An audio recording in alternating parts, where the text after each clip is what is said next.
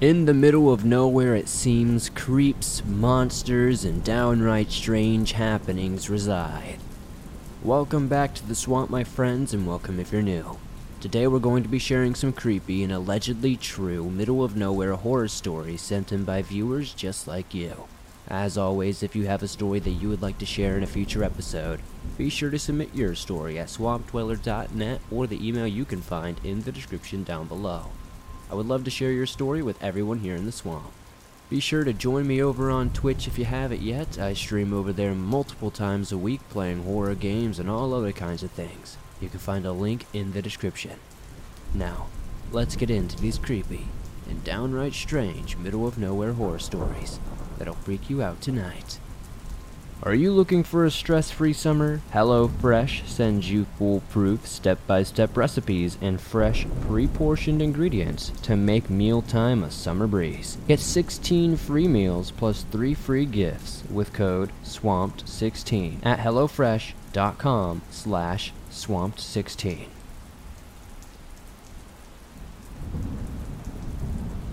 This happened 10 years ago in Monroe County, Michigan, before the area became overdeveloped with subdivisions.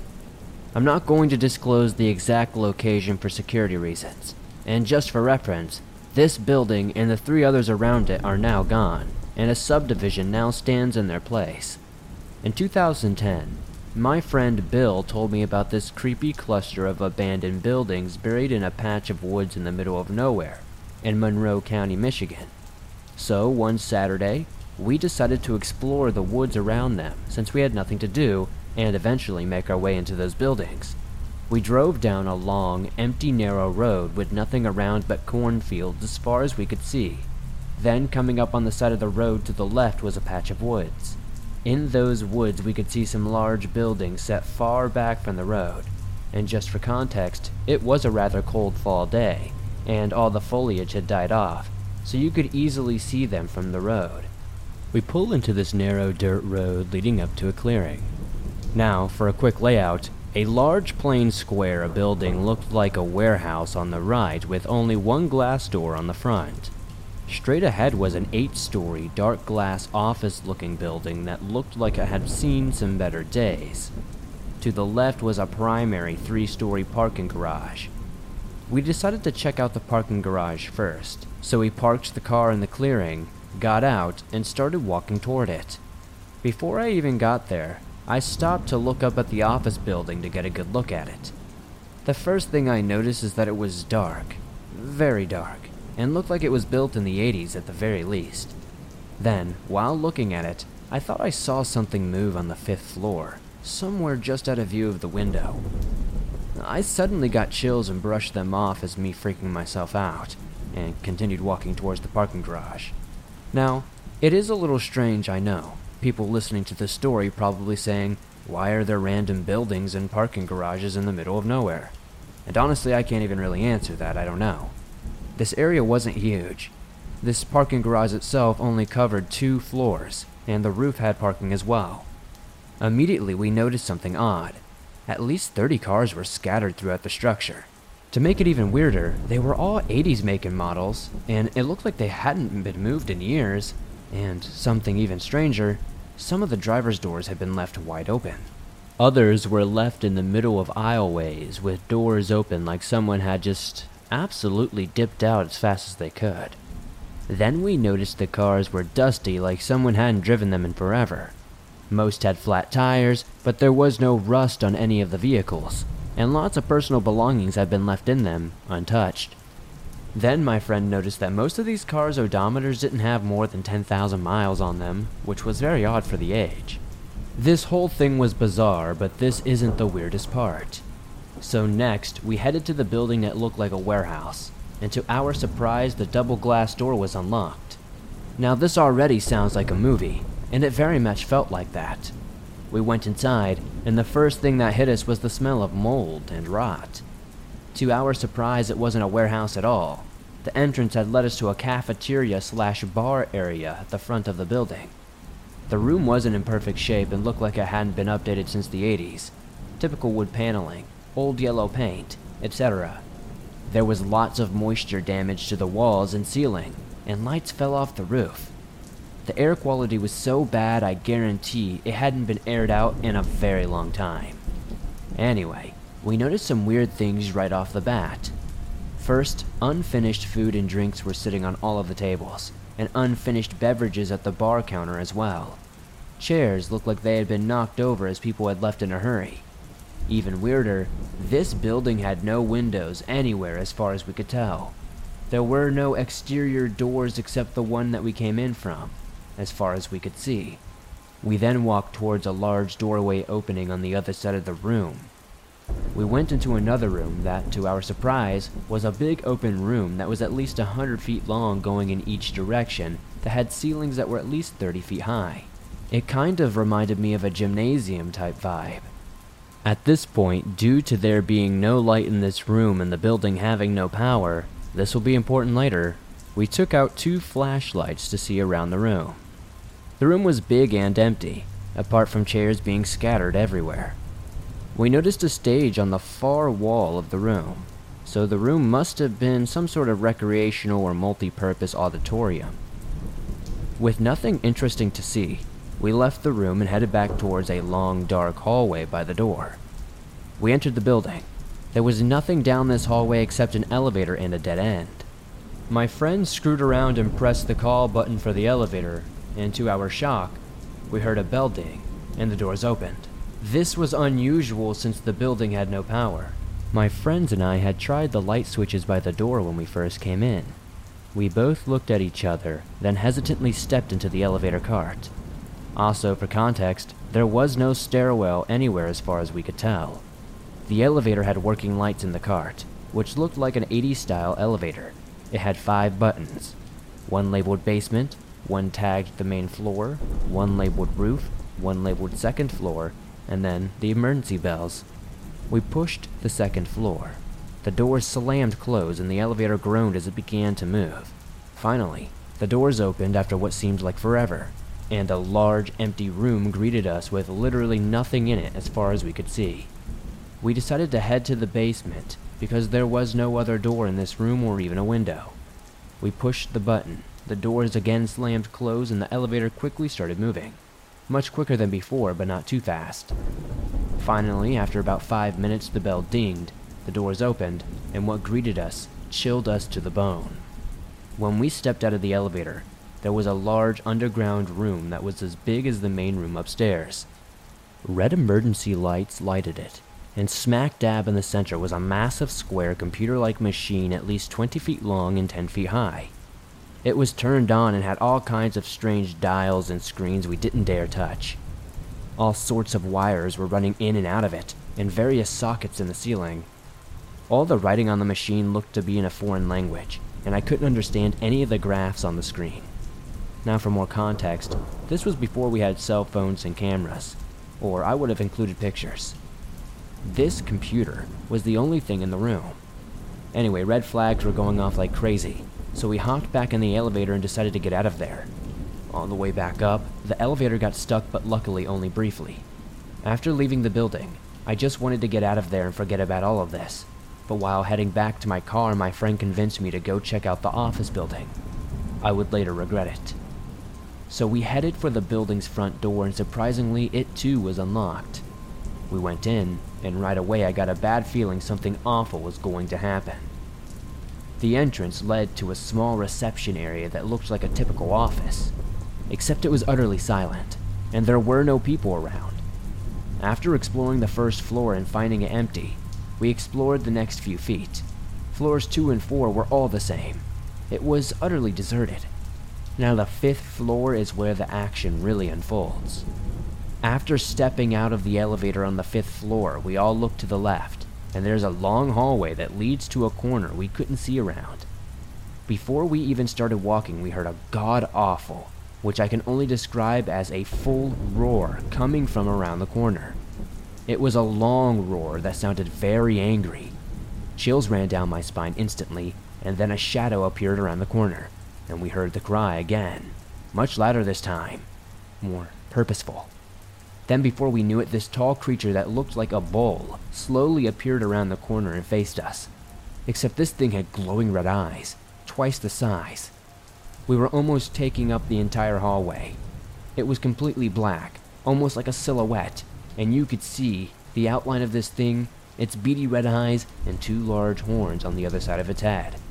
It snorted twice, then roared again as it began stamping towards us on all fours.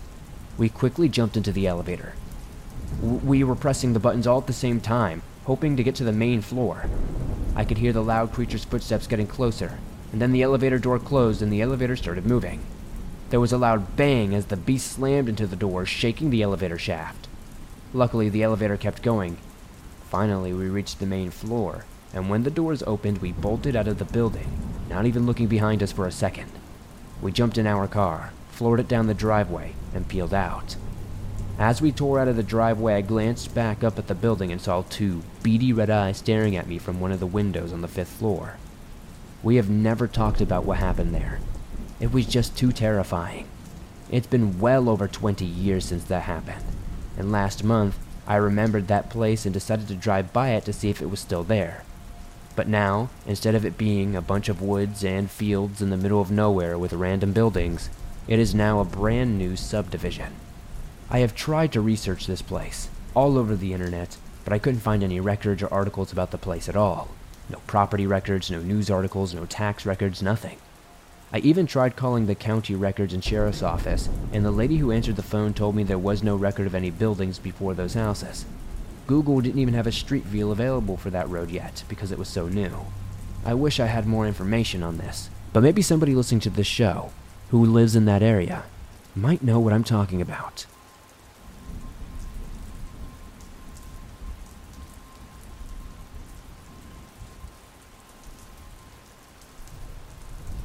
I've experienced many creepy things in my life. This is the second bizarre encounter I've faced at a park. I've talked about my other meetings and encounters in the past with other people, but I wanted to share this one with you because it's one that still creeps me out. In my first year of high school, I had 2 friends that I was close with. I'll call them Bree and Y. I hung out with Bree and Y every weekend. Bree and I usually spend the night at Y's house on Friday. Her house was laid back, her parents were really cool, and they were okay with us being out late if we went home when her mom called. The 3 of us always went to a park near Y's house. It was only a few minutes away, so we would decide to walk there. I guess a little extra context, Y lives pretty much in the middle of nowhere on the outskirts of our small town. Anyways, the 3 of us would stay out late at the park. I know what you're thinking. 3 teens at a park, late at night, in the middle of nowhere, no parents around?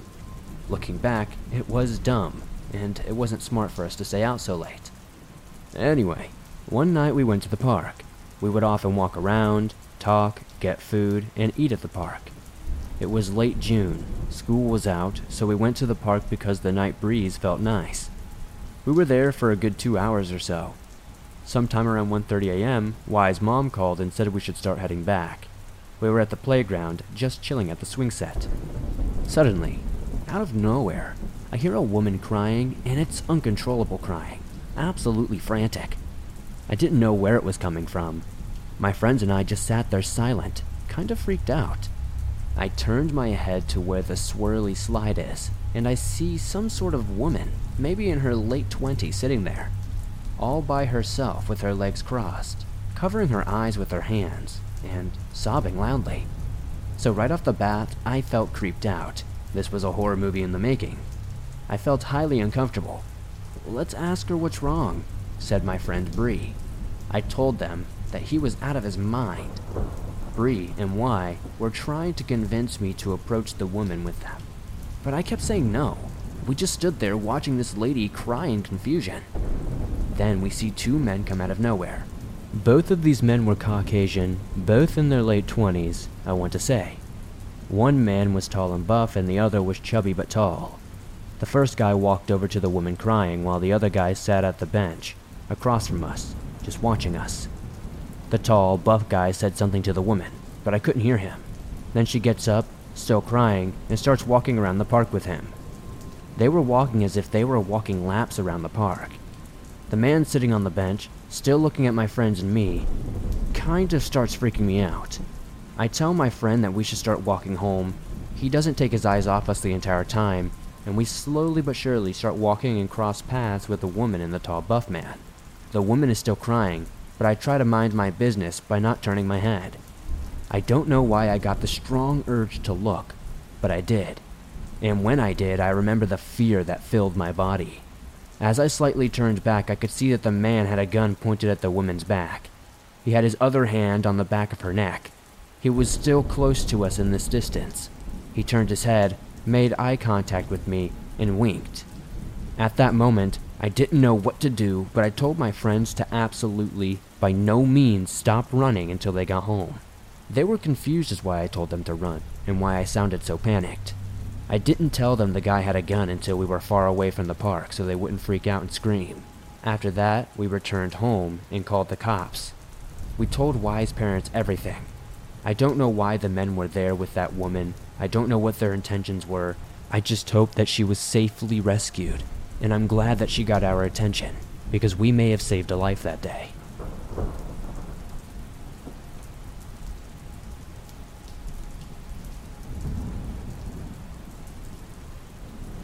I'm finally comfortable enough telling this story, so here we go. 4 years ago, my deaf friend Elaine and my other friend Leo and Jay decided we would go for a camping trip over the weekend. It was supposed to be perfect. For some context, Leo, Jay, and I are all pretty buff dudes, and Lane is a small, deaf, clumsy woman. Nevertheless, we were all friends. We got to the campsite and decided to camp at the site closest to the ranger station and bathrooms, as Lane did not want to pee in the woods. This was her first time camping. After we got our stuff set up, Lane needed to use the bathroom. We made Leo go with her, joking that she would get lost on the barely mile hike to the bathrooms. After about 10 minutes, they came back with Lane looking confused. They both explained that while Leo went into the bathroom, this greasy homeless-looking guy came up to Lane and started talking to her.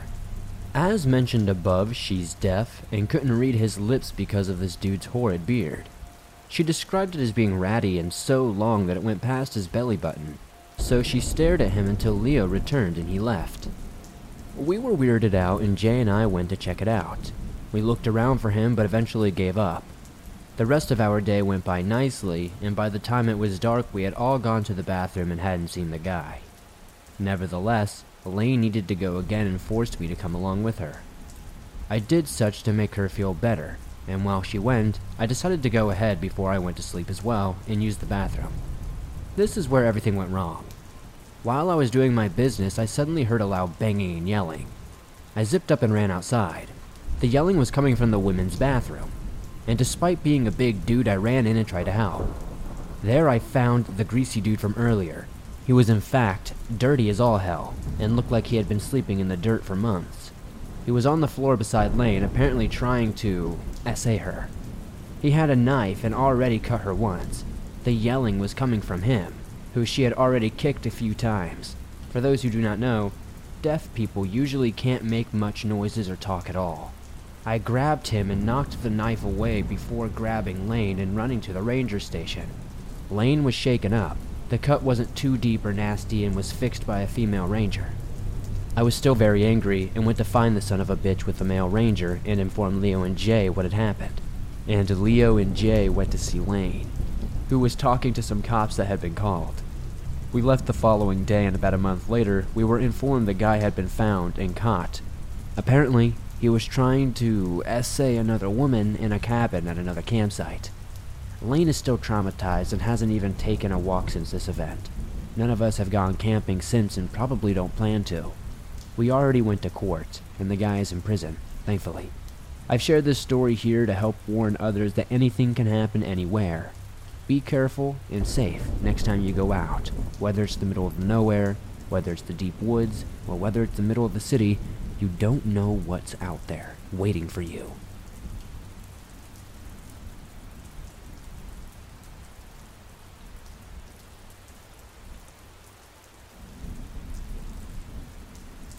This happened in West Texas roughly about a year or so ago. This, to my knowledge, is an absolutely true story. Last year, there was a visible comet. I'm sure most of the United States know about what I'm talking about. I was a sophomore in high school when this happened, so I'm still probably of the same maturity at the time of this story. But anyways, I wanted to see the comet. My family, being my mom, stepdad, and 2 brothers at the time, and I lived and worked on a farm in the middle of nowhere. The BFE, if you will. It's all cotton, corn, and milo. So we are most certainly out in the sticks with this rural farming community, a good drive from town. With the lack of city lights, we had a perfect view to see the comet. We all would have gone, but my mom stayed with my brothers because they were 3 and 1 at the time, and it was about 10:30 at night. So if they woke up by any chance, someone had to be home. To make a long story short, we go to the field, take out the binoculars, and have a pretty good time.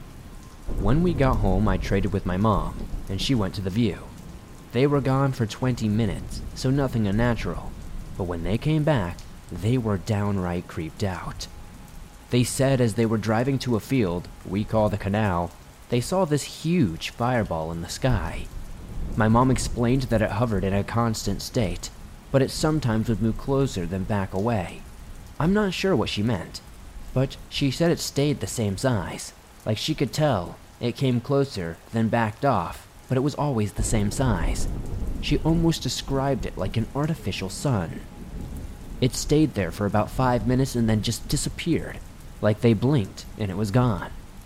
In this rural farming community, there are no oil fields here, strictly cotton as it was the season. I don't think my parents would make it up because they have no incentive to. And while we can see the city lights from where we live sometimes on a very clear night, it was in the entire opposite direction. The road goes north and south, the fireball was due east, and the city being in the west. We all together spent about an hour researching. I googled fireball in the sky. My stepdad looked up anything in the local news like an explosion or something, and my mom checked Facebook, but no one else had seen it, or at least there were no other posts about it. They still bring it up now and then, but as far as I know, nothing ever came from it. If anybody wants to do some digging, I can definitely write in the future and share some more information. My history teacher swears to God he saw a UFO around that same time, within the same week. But I'm not saying it was or wasn't a UFO because I don't know myself. The only thing I've ever found similar was when I was watching some paranormal TV show about UFOs and they mentioned a bright fireball in the sky. Again, my parents have no reason to fake this, and if they did, I don't know why they'd put so much effort into looking into it. But yeah, that's my encounter.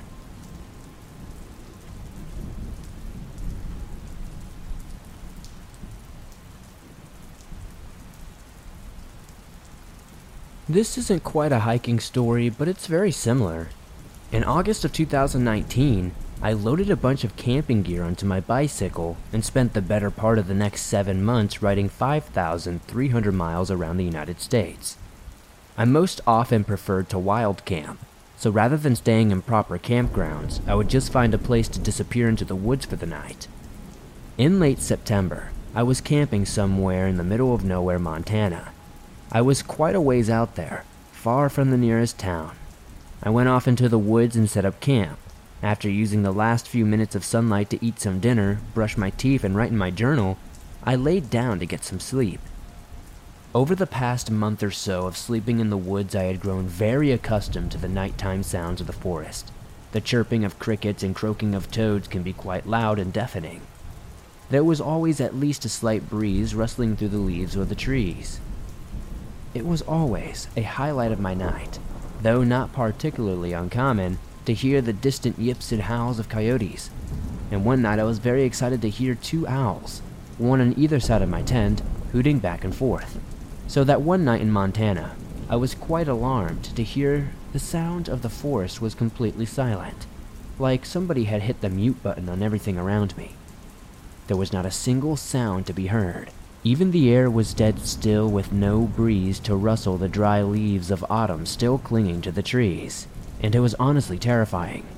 On that night there would occasionally be the snapping of a twig or some other such sound that normally would be lost in the other commotion. But that night there was no background noise to mask the few other sounds that I did hear. I would hear something, ever so slightly, walking closer to me. The little twig snapping sounds were 100 times louder. But, as anticlimactic as this might be, nothing really came of it. On that trip, I slept in some very loud places, like the night I pitched my tent right next to some train tracks that ended up being much more active than I thought. I shared a hostel room with a guy who snored and a bunkmate who talked in his sleep, both in the same night. But that night of absolute silence in the woods of Montana was the worst night of sleep I have ever had. I biked for 179 days, and that was my scariest experience. It was the loudest silence I had ever heard, and it absolutely terrified me. I really don't know what or who created those footsteps, and how they just dissipated as they got close to my tent. But I will forever remember this moment.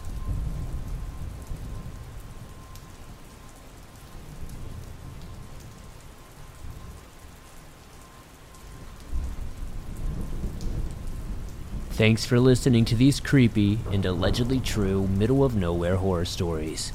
If you enjoyed these stories, please be sure to hit that like button as it helps me out a ton.